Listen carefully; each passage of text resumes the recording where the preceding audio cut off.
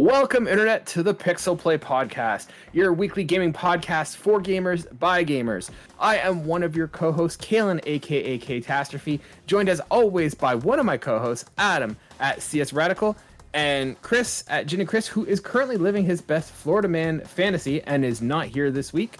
So you just got the original duo covering you this week. And we are going to be covering the biggest game of the last week, STARFIELD.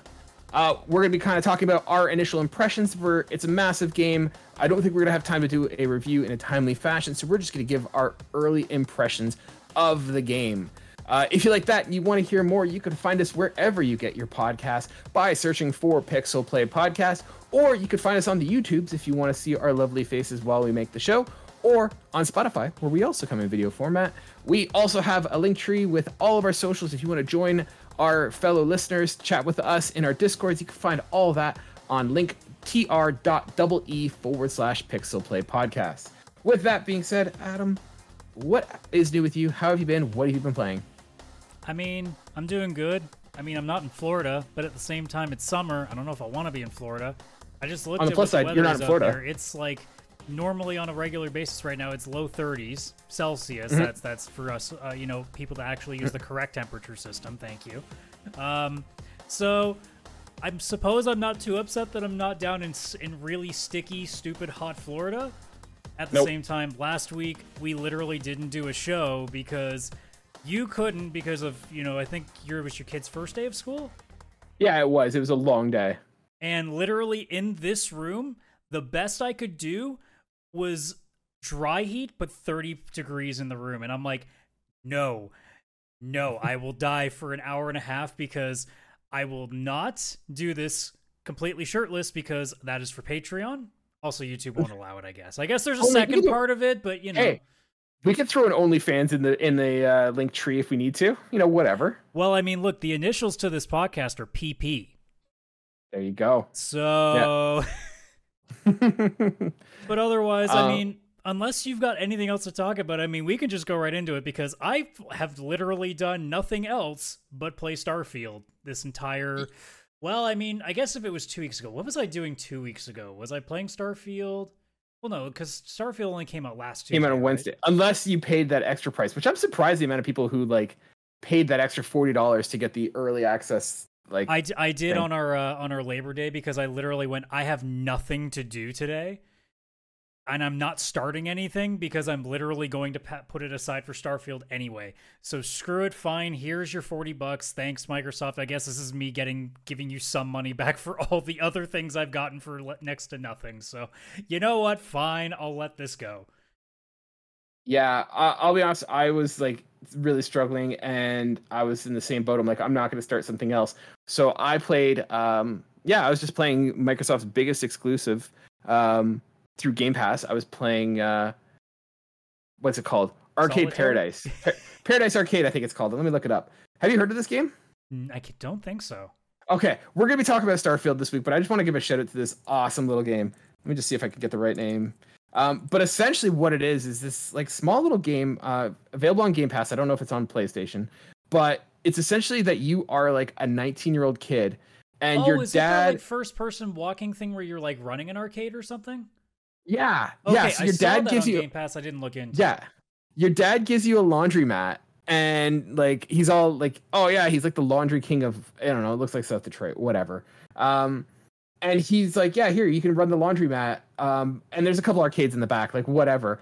And he's all about you wanting to make a name for yourself as a laundry tycoon kind of guy. And so you go every day and you do laundry. You have to keep the place clean, maintain the toilets and stuff. But there's also a couple arcades in the back. And slowly you realize that you can make more and more money by running the arcade.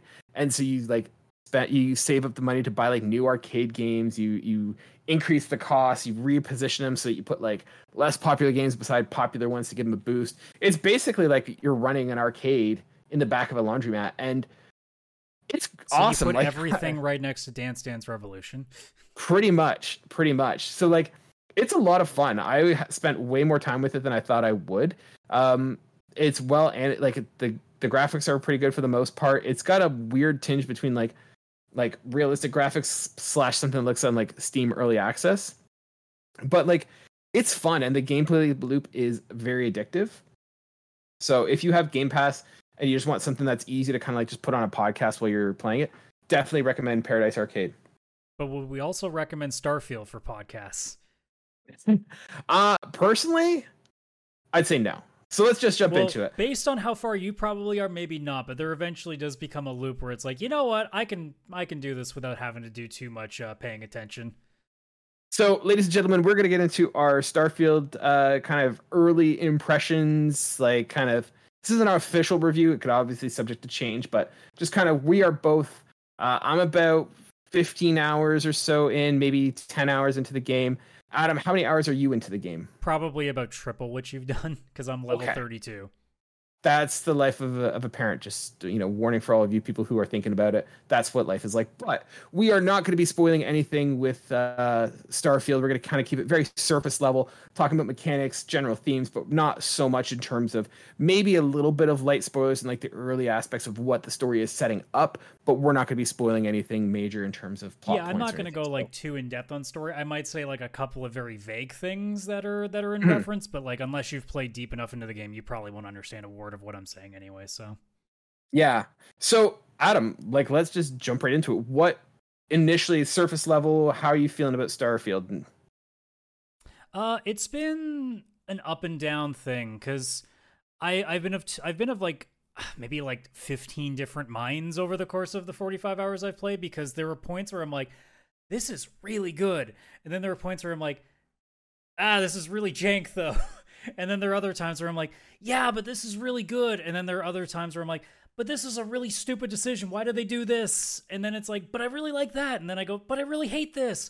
So like, I've bounced so back and forth that like, I don't even know what score I'd give it right now, because I dance between a 10 and a 4 at times, because there are just certain things that I'm like, this is dog shit. And then there are times where I'm like, I fucking adore this.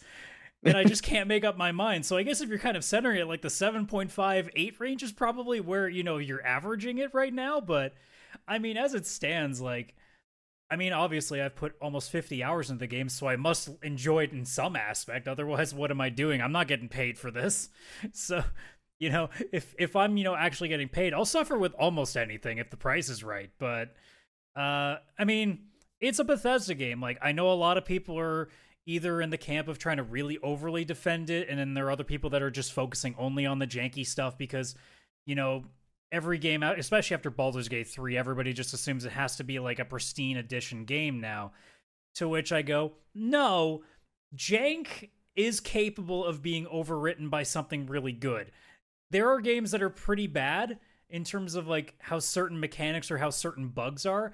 But if the story is really good or if the gameplay is really good, you can look past a few things here. And that's kind of in Starfield in a nutshell, where like there are a lot of things. Like I could sit here for about 2 hours and jostle off like the 55 things that I don't like about Starfield, but there's also an equal amount of things that I do like about it that are offsetting it, so I still end up having no qualms about continuing on. And I mean, when we get towards the end, then we'll be able to finally truly judge it for what it is. But as it stands, I'm glad that I get to eat crow a little bit, because it is a pretty damn interesting game to play. Is it going to be Game of the Year? I don't see any reason to believe that it would be Game of the Year. But I also don't think that compared to, say, Fallout 4 or Fallout 76, neither of which that I enjoyed at all when I played those, I am enjoying this leaps and bounds more than I enjoyed the last couple of Fallout games. So if Space Fallout is what it took for me to start liking Bethesda games again, I mean, it makes sense. Something had to be Mass Effect, when BioWare's not making these anymore. Yeah, for me, I am in a bit of a different camp. I think, once again, I'm early, so the polish hasn't worn off yet, but I'm really liking it. I'm a big sci-fi fan. I love space exploration. And I'm liking and I'm not a big fan of like alien space sci-fi kind of stuff. Like obviously there's like some like there hasn't been anything in terms of like, it seems very much like just a human-based colonization sci-fi adventure, which is what I particularly like. I would say this is like a high quality, highly polished Bethesda game. This is not the best game ever made. This is not Like I haven't played Baldur's Gate, but I feel like Baldur's Gate is probably the superior RPG of the two. It's very polished for Bethesda standards. Let's go. This with is that. a very polished. This is a polished Bethesda game. If it is not going to sell anyone who doesn't like Bethesda, but if you are a fan of their work, you're definitely gonna like it. I love the story. I feel like they've actually improved a lot of things. Like Bethesda is not known for like gunplay in terms of their games, but I feel like this one drastically has improved it. Yeah, so like for me, this is just it's Bethesda at its best, for good and bad. This is not to say this is the best game ever, but it is the best Bethesda game I think we've gotten in a very long time, and I'm very excited about Since it. Fallout New Vegas, I would say honestly. I would say probably like I was not a big that's technically Obsidian. That's Obsidian. So Fallout 3 then. Yeah. See, I didn't mind Fallout 4, but it was not their best adventure. I literally played it for like a few hours and went, "This is literally Fallout 3 without anything interesting about it. I'm not interested." See, for me, I love post-apocalyptic games and I love exploring, so I always enjoyed exploring the wasteland ruins. Like that just appeals to me. But let's jump in like first into just general, once again, the narrative. Like we're not going to go into super spoilers. But it seems like the gist I have, and I'll kind of take the lead on this one because I'll spoil less because I know less. But it seems like you are part of a group called Constellation that is going around looking for these mysterious objects that you discover, and this group is going around looking for them. This isn't a huge spoiler. This comes in like 10 minutes into the game. It's not huge. And then there's a bunch of factions that you can join along the way. Do you think it's a spoiler if we talk about what the factions are? At this point, I mean, you could be vague. I mean, as of right now, I've been a part of 3 different ones. 2 of them that are, I would consider to be, you know, your good guys. Like one of them is very military based. One of them is very much like, almost like in a way, I guess it's almost like a Wild West, like sheriff's office. Yeah. Lone Star Ranger. There's also space pirates. So that's what I've seen so far. Yeah, your choice of factions you could join are basically, from what I see, Space Marines, Cowboys, Pirates, Cyberpunk. I'm waiting for Space Ninjas. And Pirates. That's pretty much it. Like, yeah. So, I mean, right now I'm living my space cowboy fantasy. I'm going around bringing justice to an like unlawful space. You know. Oh, so you're doing the Freestar right now? I'm doing Freestar. Okay, keep on that, and this is for anybody who hasn't played Starfield yet. As soon as you have the option to go for this faction, stick with that quest line if you can, because your default ship isn't that great. You get a nice reward at the end of that entire storyline, and it's worth it. It is worth it. Okay. So stick with that as long as you can. I don't know if you get level gate out of it, because I started it much later than I think others would have. So you might have to stop for a second just to get a little bit better or a little bit better gear maybe, but stick with it as long as you can, because the rewards are very, very highly worth it. I just love the theme, and like this is one of the things that kind of bugs me is that like, because Fallout 4 to a certain extent had it that you could play all the factions, but at some point there was a cutoff where you had to like choose a side to be part of. I don't get the impression that that's something that happens in Starfield, and I kind of feel like some of these factions are diametrically opposed to each other. And I find it weird that you can kind of play all sides. I mean, as much as you can. I haven't had anything to give me an inclination that I'm going to have to pick one eventually. But I mean, if that's the case, like, you could make a case of you're going between different star systems. Who's going to remember your face? That's true. You could literally just dip out and be like, all right, I'm just going to join the collective version of this space cowboy group out in this galaxy. They won't remember a goddamn thing about me. True. It's like those old sitcoms where it's like one guy like going on 2 dates at one time. No one's going to know. What are you thinking of like the story though? Like, not going to spoilers. Like, do you find the story captivating? Do you find it engrossing, or is it just background noise and you just going out exploring? It's honestly for me window dressing at this point. Like at the beginning is very strong because I don't feel like the story as I stand currently with Starfield is a strong narrative. The atmosphere and the exploration and the awe of the world around you is what is really the narrative to you. The story is just kind of things to make you go from point A to point B. Whereas, you know, in a game like, say, a Mass Effect, there is a story-heavy focus in there. Where I think with Starfield, it's not to say that there isn't a story focus. There are a few moments here and there, and one in particular that I won't spoil that did actually make me go, son of a bitch, because I realized what was going to happen. And, you know, it was a big deal then.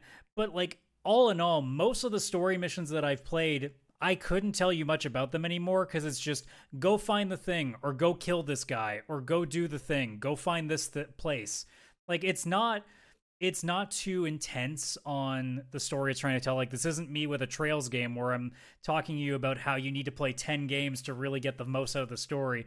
Starfield, you can do anything in any order and out of order if you want. Like, it's not going to make the biggest difference because at the end of the day, you're looking for space junk and you can just go to wherever you want. And if it means you're going to take 5 hours on one planet to just go and do every little side mission, whether or not it's important, you can do that. Go right back to the main story mission and you won't miss a beat because you'll remember, oh yeah, I was looking for the thing. That's it. Yeah. So you're not getting too lost, but I wouldn't say that the story is like, if I was to give it a rating, like it's a 5-level story, like it's nothing special. It's painfully average, but you aren't playing Starfield looking for, you know, a Game Awards Best Story nomination. Yeah. For me, like I don't find Bethesda ever really does amazing stories. What they do really well, scratch that. They don't do very good campaign stories. What I find Bethesda does very well, and they do it very well here, is they do very small contained stories and vignettes, and that's what I'm enjoying about this. Like, it's these small little missions where, like, hey, there's this thing going on with like these different parties, like, you know, you have to kind of go and deal with it. Like, I did one where there was like a hostage taking at a bank, and like that was kind of like a fun little story to do. Like, doesn't contribute to the larger story at all. Like, it doesn't matter what the outcome of the story is, but there's a small little adventure where I'm, you know, a hostage negotiator, and that's super cool. Yeah, there's specifically 2 missions I can think of off the top of my head in my 45 hours where I went, that was a cool mission. But for the most part, it's more just, okay, I got the thing, and then I fought a bunch of stuff, and I found this cool gun, and I found this cool thing, and this person said this really funny line of dialogue. But, like, if you asked me to tell you back the story, I would have been just like, I don't know, I just went into a place and killed everything until I found the thing where the marker told me to go. Yeah. Did you do the, speaking of like cool stories, I'm doing one right now. I haven't finished it, but did you do the one where you find the like resort planet? Like, there's like a resort planet and they're dealing with like a problem with like a spaceship and stuff, and you have to like, have you done this one? I'm not sure. I'm trying to think now. I might have, but I also have played like so much now that there's so many small missions that I could have like tripped over others. But again, too, like, it also depends on what paths you're taking, because there's a few missions that I've collected since the beginning of the game that I've just ignored. Mm-hmm. And that's something interesting that I found with the game is like this one, I am picking up side quests so fast because it's doing something really neat where you don't have to necessarily talk to someone to pick up a quest. Like, if you're just walking by a conversation and you overhear something, that can trigger a quest, which I think is really cool. I find I've also just basically avoided the assignment boards because those quests are basically go to the planet, find the thing, or kill the guy, and come back and get your small amount of credits. And that's been my problem with those. Like, I did a couple of them to try them. They literally will just give you like a small amount of credits. And by the time that I was starting to do those, I already had accumulated quite a bit that I didn't need it. So at that point, I'm like, this is a waste of time. And especially some of the Constellation assignment board missions, it goes, oh, go find an extinction event on this planet, which means you literally have to go on the ground and scan things on the planet that don't tell you where to go. You just got to find them. And that's way too much work for a small reward. Whereas I could easily pick up another board that just says, go find this guy on this planet and kill him. And that's a lot faster. Yeah. So there are some missions that are definitely not weighed equally in terms of enjoyment factor. Some of it is definitely a completionist part, and that's where you're not going to hear me talk about it much because I'm already amazed that I haven't like charged through the story even harder. As being there. Well, the main reason is there's a point now in the story where it's kind of made me stop because I really want to finish some skill trees first before I do anything else. So I'm like, shit, I could do this. Or I could go in style, and I want to go in style, so I'm doing a little bit of extra work. Well, let's circle back to one thing you're talking about. You were talking about the extinction events and having to like go on the planets and and like scan things. I think that brings into a good topic of like the navigation of Starfield. Let's talk about like both in space and on the planets. Like one thing that Todd Howard kind of talked about was, you know, there was the idea that you could like fly to any planets and like land and stuff. Like, how are you finding the navigation both in space and on the planets?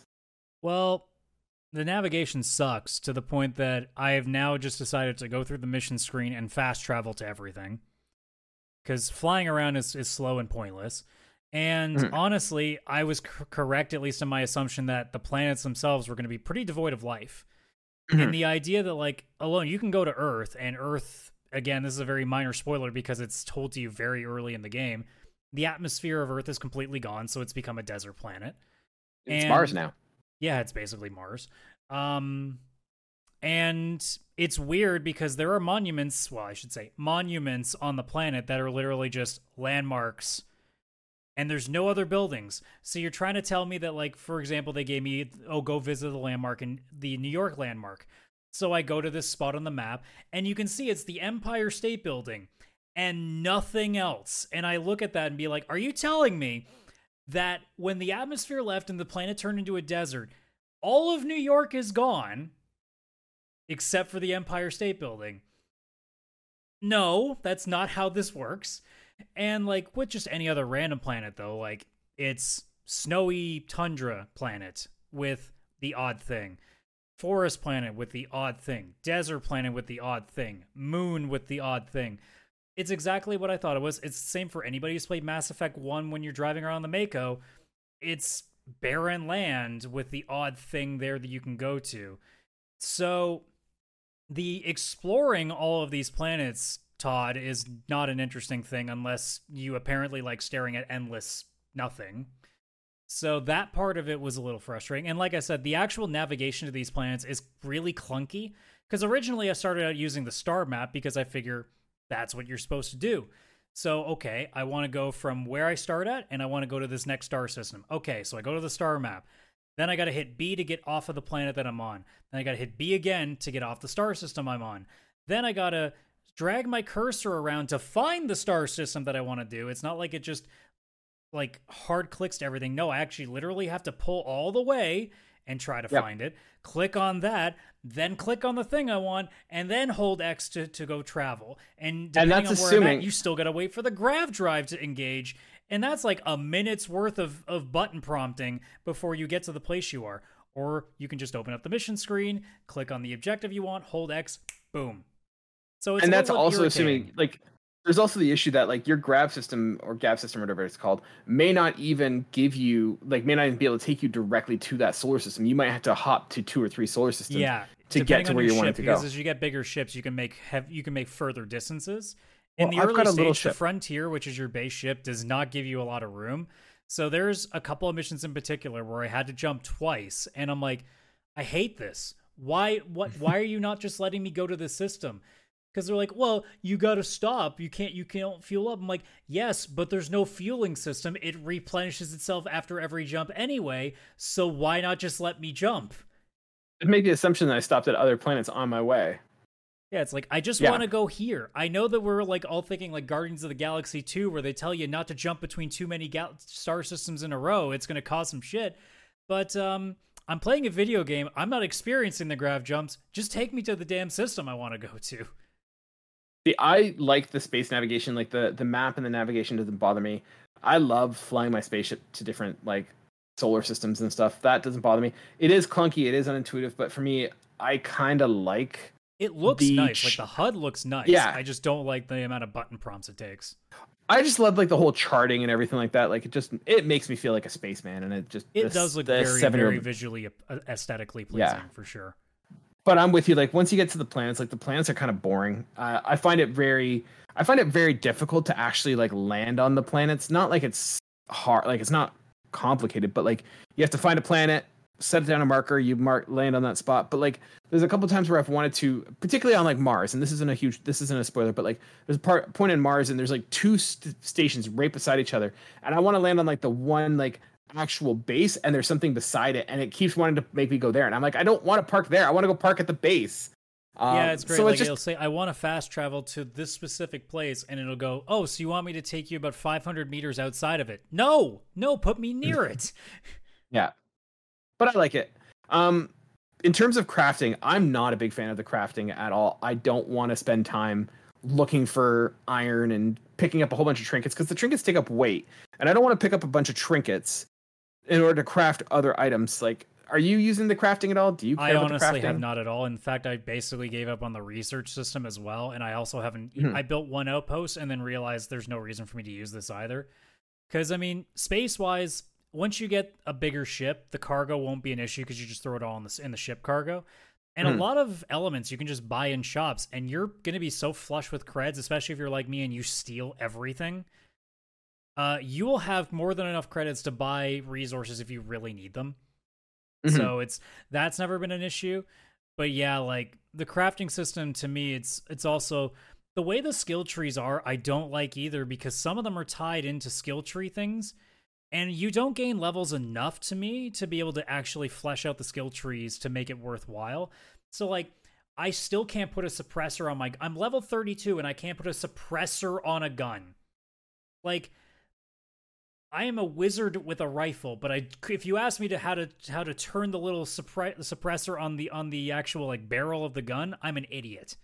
So it's one of those things where it goes, there should be certain things that need to be weighted differently, and the way that the skill trees are, again, like I don't know if you want to talk about it as well, but like there's just some stuff that is completely useless, but it's gated or the stuff that you need is gated underneath another level of skills so that you have to unlock a certain amount of to unlock that next row.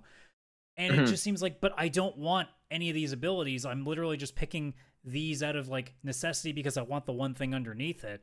Or Yeah. why do I have to keep leveling up this skill in order to even get something remote? Like the reason that I'm waiting to keep going forward in the story is because there's a skill that I need to unlock a couple more levels of. And the only way to do it is by destroying ships while I'm flying through space. But it's usually at random, so I'm not coming across space battles, which means I'm not leveling up that skill, which means I can't progress. So it's frustrating that these skills, I think you're not leveling up. Like you should be getting more than one skill point per level because there's Mhm. like unless the idea was that you're supposed to be specializing in something, to which I go, then you still need to limit how many skills there are, because even with like I don't know if I'm going to finish this game in like the 40s at this point or something. There is Mhm. nowhere near enough skill points to have a nicely fleshed out character, whereas like I have I think 2 or 3 abilities maxed out and everything else is like a collective run of 1s and 2s because there's up to 4 levels. So Yeah. like I'm not getting like the most out of it in terms of my skill sets, which is kind of frustrating being this far in the game. And like there are some things that I'm looking at in the skill menu being like, why don't I have this? And then I look at the rest of my skills. Oh yeah, because I really need this first. So it's I Yeah. think there's a few tweaks they could do with that to make it better. Because there's so many things that tie in together that because of one bad decision they've made, it's affecting like 5 other things at the same time. Because I imagine the crafting, as we were talking about a second ago, the crafting would be better, the outposts would be better if there was a reason to do them, and B if it wasn't so unintuitive because it's not really interesting to do in the first place, in the same way that like I'm begrudgingly doing lockpicking and I don't like how they've decided to do lockpicking in this game. It's Oh, not I that like the fun. lock picking. I like the lock It's picking. okay for a while, but after once you start getting into expert locks, or not expert, master locks, they're fucking infuriating Mm. because it's very easy to screw them up. And unfortunately, if you screw them up, you start picking away at literally. I mean, it's a pun intended, I guess. You start Mm. picking away at all your digipicks. And there's an Yeah. ability if you max out security where you can automatically take away a digipick to show only the things that are going to be used to unlock the locks, because they'll give you more than you need. But like Mm. again, digipicks aren't exactly like in massive supply, so it can be very easy to also lose a bunch. Yeah, and that's something I noticed because like I go back to the Fallout games and they used to have like the whole bobby pin system of for picking locks, and you had a ton of those. Like it was very rare that you And didn't you have a wouldn't lose bobby them pin. But I unless you find broke because you weren't doing it correctly. Yeah, like you were forcing it. But I find, yeah, here like the digipicks are pretty sparse and like And they will break even I if don't you're want to lose doing it them. right. That's my other issue too, is if you do the Yeah, entire puzzle correctly, you still will lose a pick. That makes no it sense. it consumes every time you open it. It consumes, Yeah, which to me and is sometimes like, it's not even worth it. no. Yeah, especially that, because a lot of the time it's just a handful of credits and some ammo, which is like Or cool, but here's some food where it's like it recovers 3 health. 3 health. I'm like, great. I've got oh like yeah, there's 200 another hit one. The points. food is completely useless. I was stashing food for a while until I realized, okay, I can just keep stashing and buying med packs, and that solves my problem. I don't need food. Yeah, because like a thing of food will like weigh point whatever pounds, which is not much, but like when it only does 3 health at a Yeah, you got time, to like carry like 50 of them to get your health bar back. pretty much, It yeah. would be So easier that if they would also have like a button that just takes every food that you have until you max out your health again. Mhm. Because also, it's not exactly fun to go, okay, now I'm going to eat a bunch of this, and a bunch of this, and a bunch of this, and a bunch of this. And by the end of it, you're like, oh, wow, I just only did 5% of my health bar. That was a waste of time. I'm gonna drink. I'm gonna drink 4 liters of milk to get my health back. There's no repercussions of And drinking you 4 haven't liters of thrown milk up all at at all once. yet. Yeah. I do appreciate the Canadian representation, though, with the Canuck freeze-dried poutine and maple pancakes and stuff. I do like that. I Oh, appreciate I haven't that. seen that yet. Oh yeah, I haven't seen there's that a yet. brand that has like a maple leaf on the can, and it just says can uck. Oh, I have seen that. I'm sorry, I have seen that. Going back to the skill trees, I'm mixed on the skill tree. Like, I totally agree with your criticism of like there's not enough skill points because I find that annoying. I do like the fact that like you have to do something in order for your skill I points don't to mind increase. that. I think though that in some cases they take a little too much. Like again, the whole thing of needing to destroy ships to unlock a skill. Ship combat isn't as common as you think it is unless you're literally just No. traveling planet to planet to find them. But like What about like what if you're playing as a space pirate though? Can you just like initiate combat with people? you could, yeah, but at the same time I'm trying not to piss off all of my companions because they get very upset when I do anything really bad, which is another complaint. Sam Coe especially, since you were talking about him earlier, one of I your like him. companions, he really does not like it when I'm a quippy comical bastard. He really doesn't Oh like it yeah. when I make jokes, and I don't appreciate that because he looks like I got- someone who should like jokes. He got mad at me at one point because I was talking to someone and they're like, "What if we just got rid of the people?" And I'm like, "Hypothetically, how would we get rid of them?" And he's like, "I hope you mean super hypothetically." And it's like Sam hated that. I'm like, "Cool, cool down Like for a second, buddy." Sam, Like, I love you. Tone it down a little. I'm just asking a question. Like, come on. So, But like it's not even me saying anything that can harm people. It's just me like making a joke at somebody's expense. He's like, "That's mean." I'm like, Sam, you're a space cowboy. Grow a fucking spine.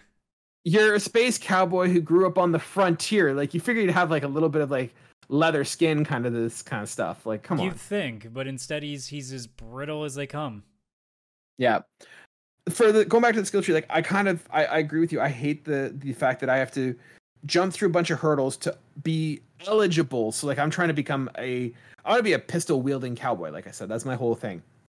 So I'm upgrading my pistols, but like, or even like my jump pack. Like I got a jump pack, and it consumes energy. And so for me to like get it, I had to do like 10 jumps in combat. Cool, no problem. That's super easy. But then I have to spend a skill point on top of doing all those tasks in order to upgrade it, and then that takes away from me upgrading something else. So like, Yeah, I can't to me, upgrade it my should health. be once you unlock it, then all you're doing is clearing the missions to unlock the next rank. Because Yeah, that's the other thing, too. Yeah. Again, at level 32, I don't even think I've unlocked more than 20 skills, which is yeah. pretty bad considering there's like at least 20, or I'm trying to think, there's like 5, I think there's like There's a five. total, There's like 5 windows. 15 each with each group, something around that. Yeah, I'd say that's about right. So And like, then each one I think multiplies by 4, right? so when you think about it, I've been playing for nearly 50 hours and I've probably haven't even unlocked a third of the skills yet at their base level. And you can't upgrade the lower tiers until you upgrade enough on the top Yeah, ones, which is and I don't concentrate on one field because I'm not interested in specializing in just combat or just ship piloting or just science, especially science, because I don't care about botany. Are you kidding me? We're not fucking nerds. We're here to go shoot. We're here to explore space and shoot people. We're not nerds. But like, it's another frustrating thing again with the lack of skill points that you have, because it's like, I would understand if like maybe you come across books that unlock another skill point. That's what Fallout used to do. Because you do find books along the way that will add like something. Like they'll say, oh, like you'll add another like another couple bits, like another percentage to your shield or something. I don't know. I can't think of any of the ones off the top of my head, but I'm with you. I have like, I want to say like around 10 of these books that just do some sort of permanent addition to your skill set. But like, there's nowhere you can like pick up a book that just adds an extra skill point to you. So you're spending so much of the game, and it's not like I'm asking you to let me unlock literally every perk out there. That's not what I mean. But also like, I'm going to finish this game and go, wow, I didn't even unlock the skill that allows me to do more damage with energy weapons. Like, that's where I'm sitting at this point, because I can't justify them because I don't use energy weapons that much.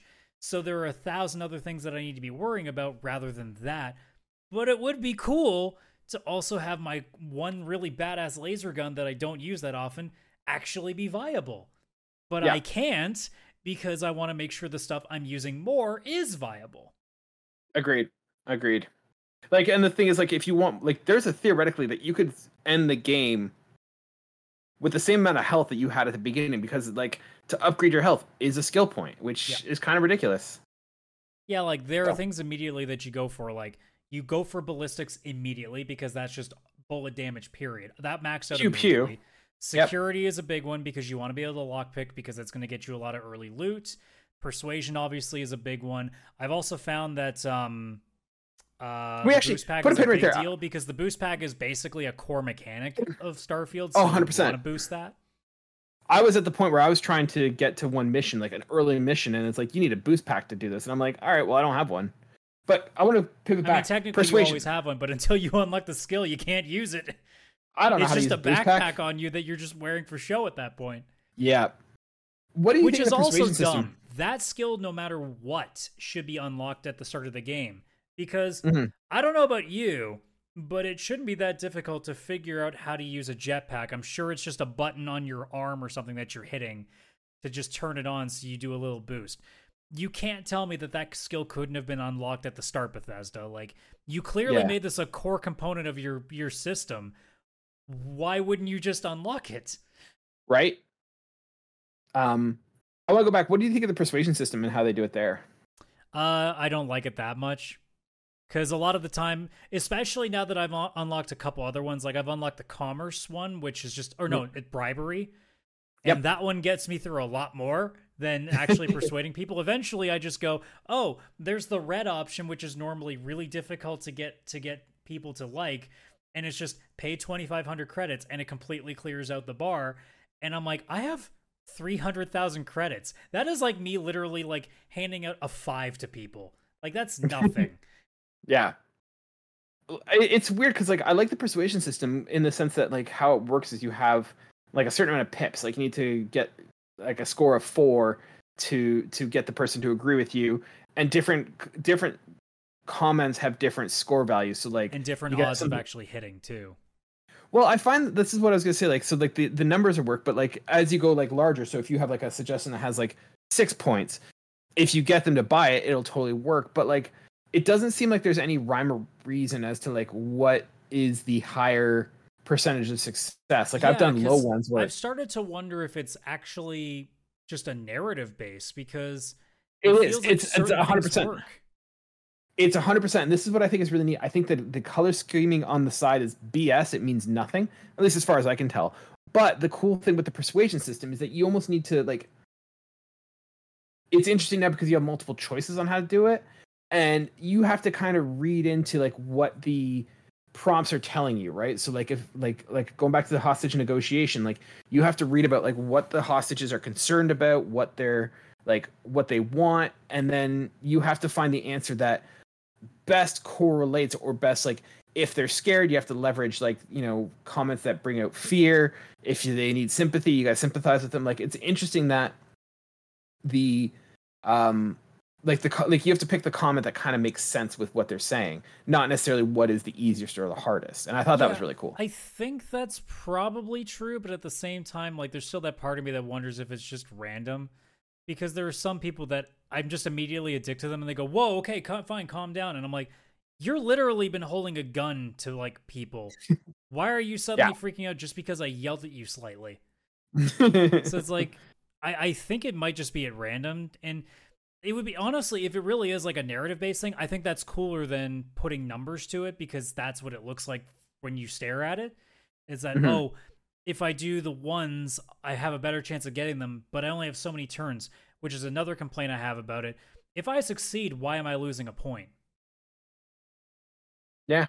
The only time you don't lose one is if you're at literally your last point, and if you get it right, you get to keep going. To me, then at that point, I go, well, then why am I losing the points on the other ones? Like, Hmm. the system just doesn't make any sense. That's also another reason why I'm not too big on the persuasion system, because I don't understand how they made it. Because, like, it feels like it's Yeah. supposed to be a chance thing, but then it also feels like a narrative thing, but it also feels like you have only so many chances, but then you have infinite chances technically. So Yeah. It's weird. I don't really know where to go, and especially once you unlock bribery, it's almost completely pointless for most characters, because then you can just throw money at them and the problem goes away. Yeah. Also, Um. I do like, though, how Cool. later on, as you become more and more developed, there are other things that unlock. Like, I can't remember how I got a hold of it, but now there's an option for industrialist, which is me being like, you playing Cyberpunk and wanting to go corpo.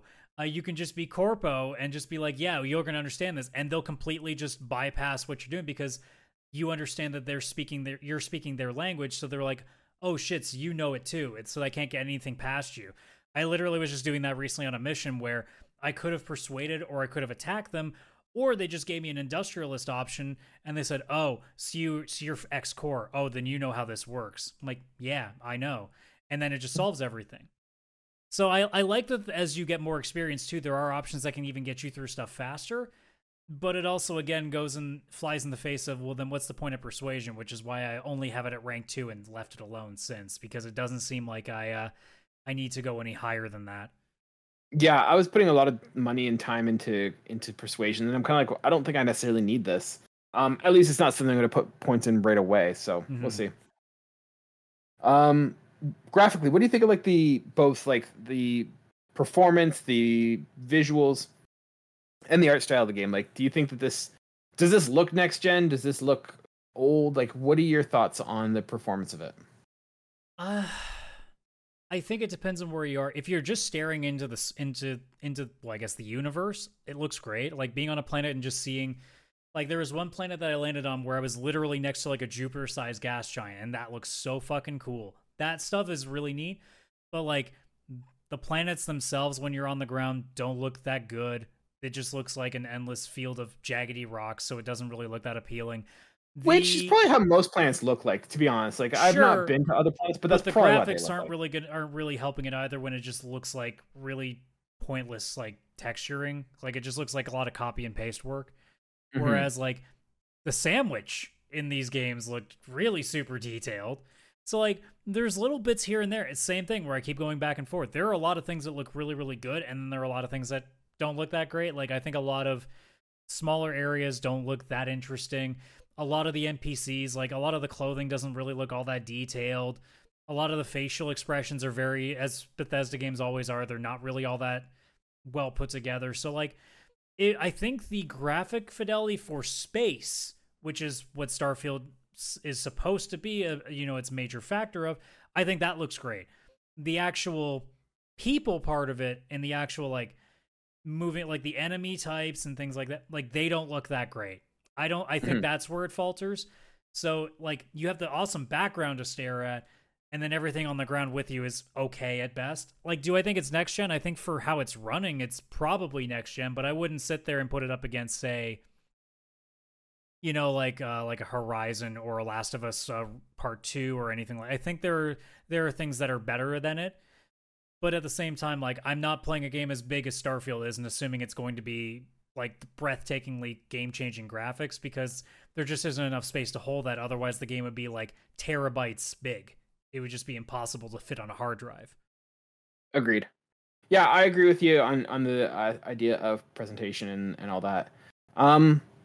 Any kind of closing thoughts before we just move to a larger discussion about Starfield? Anything you kind of want to talk about? I really don't like the space combat. It's very much hold down the trigger and then just slow down when they pass you, speed back up when you get them in your crosshairs again, and fire. It's not nearly as interesting as at least with your ground combat, where you have the boost pack, you have special abilities that you can use, and you have like all these little like different guns that you have. Like there's a lot more differentiation in the combat on the ground, but in the ship you have at most 3 weapons. And the flying around, even as I've like unlocked a little more maneuverability, it's not enough to make me go, this is really good. Like I've played the last what was the Star Wars game that was specifically just space combat? I'm blanking. Is it Squadrons? It might be Squadrons. I think it's that Squadrons. felt way better, and I still didn't like it nearly that much, but it's definitely way better than what Starfield has. But Squadrons again, we're also talking about a game that's VR. trying to do so many different things too. But like the only thing I don't get with space combat is why does it fly like a World War II fighter plane? Because like you're in space, you could theoretically pivot. Like you could like stay in one spot and spin, but this one you constantly have to be moving forward. I think also the idea that you in the captain's chair is doing all the work. I think it'd be really neat if you could switch between things rather than piloting, because you're you're not flying a TIE fighter. You're flying this big ass ship you can walk around.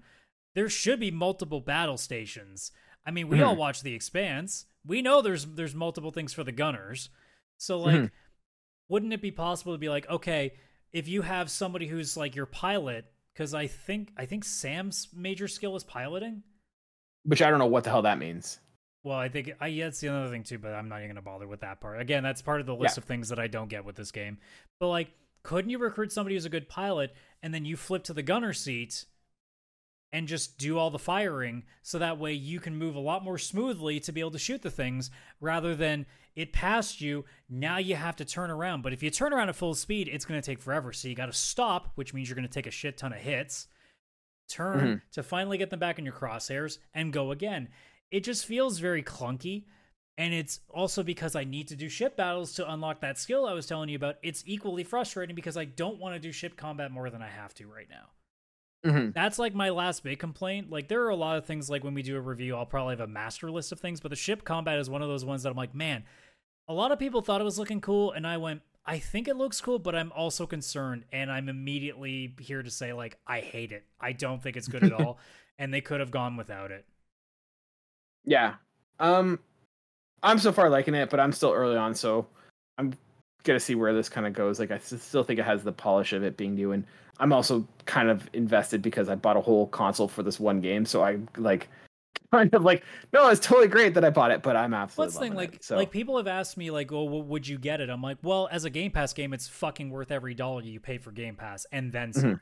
Like, I don't even regret paying the extra $40 fee to get it, play it early. Hold that thought. We're going to circle back to that in a second. I want to go to another conversation that's been going on with Starfield outside of just the game itself, and that's reviews. What are your thoughts on like the reviews? We see some places that have been doing like 7s and average kind of things, some that have been doing 10s. Like, what do you think? Who do you think has got it right?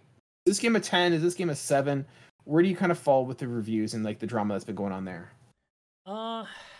It's hard to say because again, like when you look at like a Bethesda hardcore player, they are absolutely in love with this game. I honestly don't think, like, I've seen the discourse, like people mad that people are giving it a 10, people are mad that they're giving it a 7.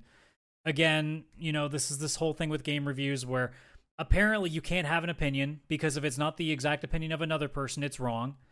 To which I go, okay, like I don't agree with every game that gets a 10. I don't agree with every game that gets a 7. Did I enjoy the game that they said was a 7? Yes. Does that matter now that they put it as a 7? No. I still like the game. Also, by the way, a 7's a good rating. I know that we all think that 7 means it's shit. It's a good rating. 7 is 2 steps above average. That's pretty good. I But think it's literally described as good. yeah, and Starfield is a good game. Like if I honestly had to like say where I fall on it, I think it's somewhere in the middle. Like I think I'm probably going to finish somewhere around the 8 range based on where I'm at. Like unless the game gets completely tedious towards the end and I start really docking points on it, I think 8's probably about the sweet spot. Cuz again, it's a Bethesda game. You go in knowing it's going to be buggy. You go in knowing there's going to be a lot of NPC dialogue that's going to be a lot of filler. That's just going to be you moving from place to place. But like the scope of the game is incredible, and it isn't as boring as I thought it was going to be. Granted, am I going to spend time like exploring planets? No, but I don't think I was going to do that anyway. But at least I don't feel like I have to do that. Whereas my concern was is that they were going to force you to have to go to city like little settlements upon each planet. No, you can get away with going to basically at this point I've maybe gone to 5 major places. You can get away with that and get most of the quest dialogue done, and you'll get more than your money's worth out of that alone. And if you're the kind of person that wants to do a bunch of completioning, well, this game is for you because there is so much goddamn shit to do. So you'll be plenty busy. If this is the one game you play for the next 4 months, you've got lots of room to work with. You can find things to do. But like, I know for sure it's not a 10. Like, if I'm looking at this purely objectively, there is no way this game is a 10. Anybody who's giving it a 10 is either, I'm not going to say paid off, but is going into the overhype of a AAA game, or they are literally the type of person who plays these types of games, so it's literally everything they want. But to the overall gaming perspective, it is not a 10, and there is no way that it's a 10. And if it's a Game of the Year nominee, I'm willing to accept that. But if it wins Game of the Year, then we have some serious issues. Like that's my general opinion of it. But like anybody who's getting upset about it being a 7, even a 6, I would say is a fair outlook at it, because there is a lot of things wrong with this game that if I really wanted to be stupid critical, like really high levels of critical, I could dock off a lot of points from this game. It would be very easy to do so. It's just, again, like I said, there's a lot of things going forward as well that can kind of like counterbalance it. So it's just a matter of, how many points do you dock? Because, I mean, there's enough things wrong with it. It doesn't matter how well it balances out. I can't give it a 10 if there's a lot of things wrong with it. So it's a matter of like, what do you do? And I think that's the problem with reviewing in general, is that it's gotten to a point where the rating system used to be 1 to 10. We used to see games getting 2s, and we knew that that was a bad game. Now we look at a game getting a 5 and we go, that's a 2. Like, that's what it's become now. So when I see people rating it as a 10 and getting upset about it, I see, well, yeah, because they only have 3 choices. It's 8, 9, or 10. And they think it's a great game. So by that logic, it's a 10. And then when you see people who do it as a 7, and people get really mad because, well, 7s for the longest time mean they're okay at best.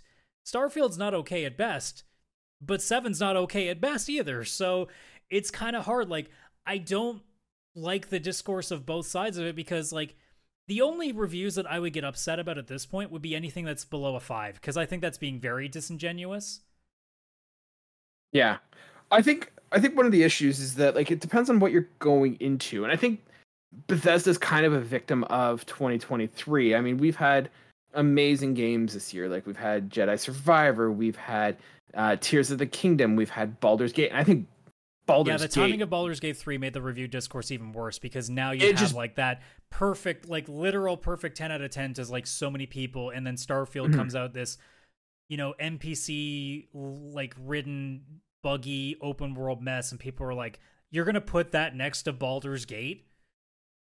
Yeah, and I think that's disingenuous. I mean, they're two different games. Like, sure, they're both RPGs, but they're not in the same vein. And so like I think that if this had been any other year with an average release that we typically see, I think Starfield like would have done a lot better. I think this year there's a lot of competition of amazing games that have come out, and I think that this game suffers from that.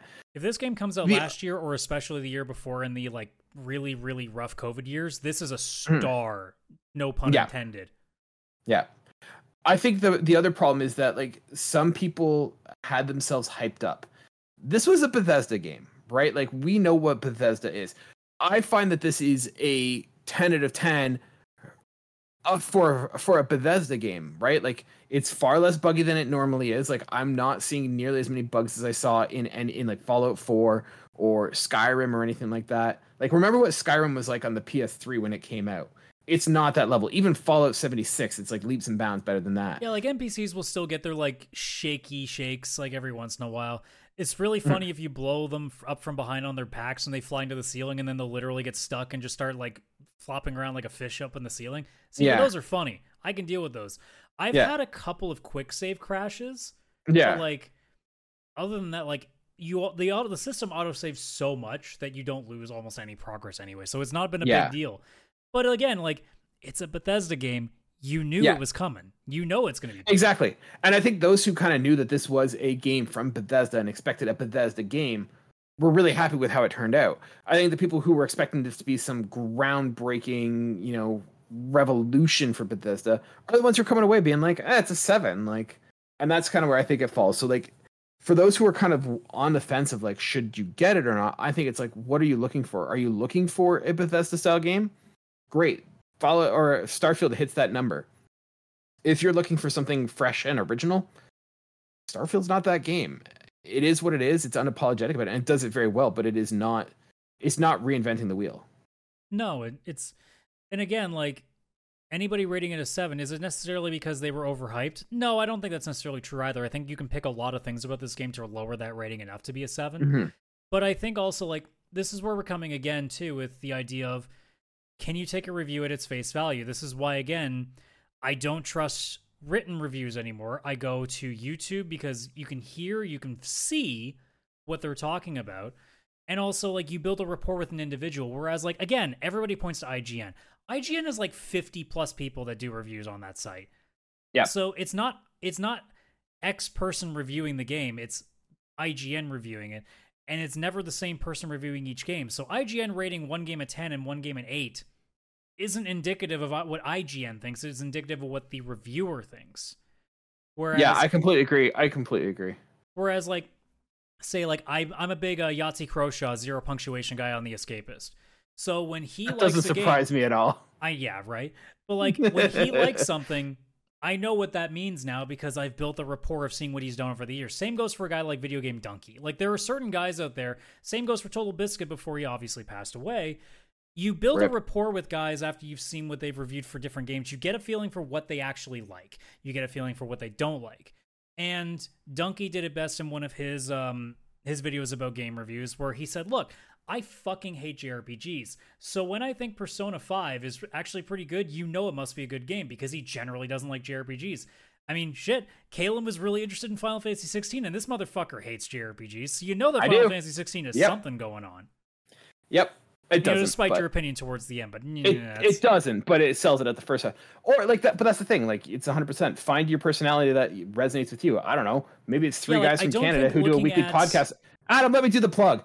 Maybe just listen to 3 guys from Canada who like chat about games that they like, and you get 3 different opinions all in one place. I don't know. Where would you find something like that? Mine, because you think all my opinions are trash. So. But that's the discourse. You have someone who has bad ideas, and you're like, oh, if this guy's giving that opinion, go with the opposite. I'm going to listen to this Kalen guy. He knows what's going on. But like we said, like if you go to an aggregate, like a Metacritic, like what does that tell you? Does Starfield being actually, you know what, Starfield being an 85, honestly, in this case is actually a pretty fair. Yeah, it's pretty accurate. I think that's actually pretty fair. But like if you go to Metacritic, generally speaking, or Rotten Tomatoes, if you're a film guy, like you're just looking at an aggregate. That's not usually indicative of anything.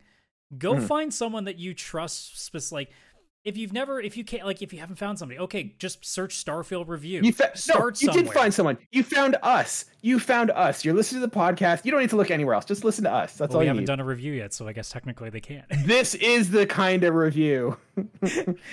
But again, like you find like a number of channels that you've seen, like, okay, here's like 10 games. Make sure some of them are ones that you like, so you already know what you're thinking, and then find some that you didn't like.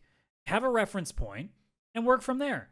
And instead, what happens is, again, because we live in an age of social media and internet forums where it's toxic as all hell and everybody needs to have like an us versus them mentality, it seems, ratings to them just is indicative of like, oh, you think the game's trash, or you think the game is over, like this game's overrated. How could it possibly be a 10? It's like, guys, did you like the game? If so, good. Cool.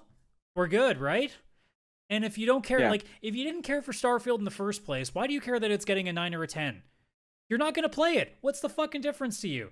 Oh, I know. Because you're going to be mad when it wins awards over another game that you like at the Game Awards, which is another conversation we have to have again, probably towards the end of the year when everybody starts getting mad about that too. Let's do it around November, December when the nominations come out. Let's come back to that one again. But like again, circle back, guys. Y'all need to just enjoy the stuff that you like and don't worry about what other people are saying. Holy shit. I want to ask one other question. We've talked about like the importance of Starfield to Xbox.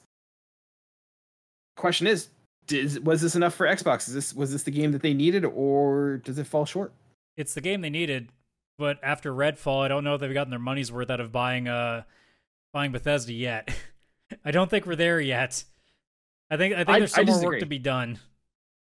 I disagree. I think this is exactly what the Xbox needed. I mean, it's what they needed. But I think it's a huge success. It's a huge success for them. I mean, like literally, they took the Sony pony that is Kalen, aka Catastrophe, and I've got an Damn it, other side. I've got an Xbox now. Like I'm not the only one that doesn't know how to look when the camera's mirrored, right? It's so weird. But I was the one who I went out and bought Game Pass and a Xbox Series X for the sole purpose of Starfield. Granted, I'm loving all the other stuff I'm seeing on there. I'm playing Diablo. I'm playing Paradise Arcade. Once again, check that one out. That's also really good. But I'm also like, I'm now in the ecosystem, right? And I'm really enjoying it. Tell you all these little short, like 2 to 4 hour games on Game Pass you should be touching now. I know, but it'll still take me 3 weeks to get through the 4-hour game. Well, look, at least we get you starting somewhere. Now we can have both you and Chris cry over your backlog. Except for Chris, it's going to be 10 times more, but he has the time, and yours is going to be 10 times less, but you don't have the time. I already feel like I'm overwhelmed because I've got Tears of the Kingdom on the go. I want to get into Armored Core. I'm working on Starfield. Like, it's brutal, but yeah, like I think it's a huge success. Like I saw anecdotally on Reddit, like someone was saying that they work at a GameStop and they've sold more Xboxes this month than they've sold in the past like 3 months. So like, I think it's a huge success, and I think it's really good. I think this is the start from that game. This is the start of Xbox turning that ship around and becoming a viable player again. In now they have to follow up, which is the big one, and I don't know what that next follow up is at this point. Because I mean, there's stuff on the horizon, but like, there's not that de facto one. Like Starfield was the big one. We know Elder Scrolls 6 is not coming for quite some time still. It's just getting started now for quite some time. Like Perfect Dark is still hidden behind like some amount of developmental hell. So like, there's nothing on the horizon that we can see that's like that level of big that we're gonna go like, ooh, that's the next big one. I think the interesting thing though is that like now that people are like, if they're getting into the ecosystem for Starfield, like I got into it for Starfield, and I'm like, all right, well, I'm gonna get this Game Pass because it's such a good idea. And now I'm like, oh yeah, look at this game, check out this game. Like, it's really like I'm now in that. It may not be that I'm there for the first party exclusive or like the party exclusives, but I'm now there for like the ecosystem of itself in Game Pass, which is honestly super cool. And screw you, Sony, you messed up with the PlayStation Plus, but we'll talk about that another time. Yeah, I mean, I don't think Plus is doing badly, but in comparison, again, it's no contest. But we've said that a bunch of times on the show before. Like, Plus is a decent alternative, but it's not the better alternative. Plus, once in a while, especially if you don't buy a lot of games, you'll get some nice stuff in there every month, usually. Same with the free, like, it's a comparison too. The free games you get every month are pale in comparison to what Xbox is like. Literally, that's why they gave up. They can't do it anymore because Game Pass is just better anyway. But like, I do think that what Plus Extra still does some good stuff, but Game Pass just seems to have the better overall, especially on the indie side. They definitely have a much nicer selection. But like, both them having Sea of Stars on the same day for day one is unprecedented, and I think of all games, that is a huge one to do it on, because it's being lauded right now as one of the best JRPGs ever. Not just in the last like generation, the last few years, ever. So that's a big deal. And again, it's, I'm glad that you're on Game Pass now because you can see just the sheer volume of stuff you can get there that is ever rotating and ever adding. And it shows again that like competition's great, and it's why you don't want Xbox to fail. It's why you don't want PlayStation Plus to fail, even though it is currently not the better option right now, but you want it to get better because it means Game Pass can get better. And if Game Pass gets better, then PlayStation Plus gets even better. Like, that's what you want. And it's why I'm glad that I have both consoles, because it allows me to see both and be able to nitpick, okay, this is what I like about this is what I like about this is what this needs to work on, this is what that needs to work on. And it makes me appreciate what we have now, because back then I was used to just having one console. So you didn't know what the others had. You would go to a friend's house and you would see like the shiny thing and you would be like, man, I wish I could play that, but I can't sucker my parents into spending another bunch of money for that. Yeah. Adam, we're gonna wrap it up with one question. Do you recommend, I mean, I think obviously if it's a Game Pass game, no question. Would you recommend someone buying an Xbox, either S or X, to play Starfield? If open world games are your jam, it's a no-brainer. Now, if you're not an open world gamer, if you're not into a game that's going to make you play like 40 plus hours, because this game will, if you're going to finish this game, you have to play it for this long. Like, I know speedrunners are doing it in under 5 hours, I think, but those people are weird though. No one's playing like a speedrunner at the first time they play it. So, if you're looking for like a very heavy narrative driven experience, Starfield's not the game. But like, I think at this point, you know what you're walking into, Starfield. So, I mean, I would say yes to it in almost every aspect. But I mean, unless you're the very small amount that literally has no interest in Bethesda games, or you got an axe to grind with them, well, then I guess that's answered your question for you. So really, the answer is yes. The answer is just flat out yes, because I think the very few people that wouldn't enjoy it, they don't need me to convince them, because they're not going to hear it anyway. Yeah, I wouldn't say to someone, if you're on the fence, this is not something worth getting an Xbox for. If you are interested, if you like Bethesda games, I don't think you're going to be wrong to go out and get even like a Series S to play this. It's more Bethesda. It's Bethesda at its best, but it's not going to sell anyone who's not a Bethesda fan. So, yeah. Like, because to me, too, is Starfield like on its own enough? I don't think that's a fair question either, because Game Pass itself is also the big part of it. Because let's be honest, you're not buying an Xbox and then buying a copy of Starfield, because that doesn't make sense cost-wise. You just get Game Pass for a month even, and there's your problem solved. So, like, that's a pretty good test right there. So, on its own, does it sell Xbox? I don't know if that answer is yes, but I mean, if you're getting it through Game Pass, that's an easy yes. Yeah. Awesome. And I think with that, I think that's going to do for our, I don't know what we're calling this, early impressions review kind of thing of Starfield. Yeah. So Adam, thanks so much for like helping out. Thanks for joining. Thanks for your thoughts on that. Chris, you've done nothing this week, so no thanks for you. Hope you're having fun in Florida. And ladies and gentlemen, I hope you enjoyed that. If you like that and you want to hear more, we post episodes every Wednesday at 12 p.m. Eastern Standard Time. You can find them wherever you get your podcasts, including YouTube and Spotify. If you want to be part of our Discord, start chatting with us. We're talking all about Starfield right now, but we would love to have you guys join us. You can find us wherever. You can find us on Linktree, linktr.ee/PixelPlay podcast. And with that, then great chat with you. We'll see you guys next week. Bye for now.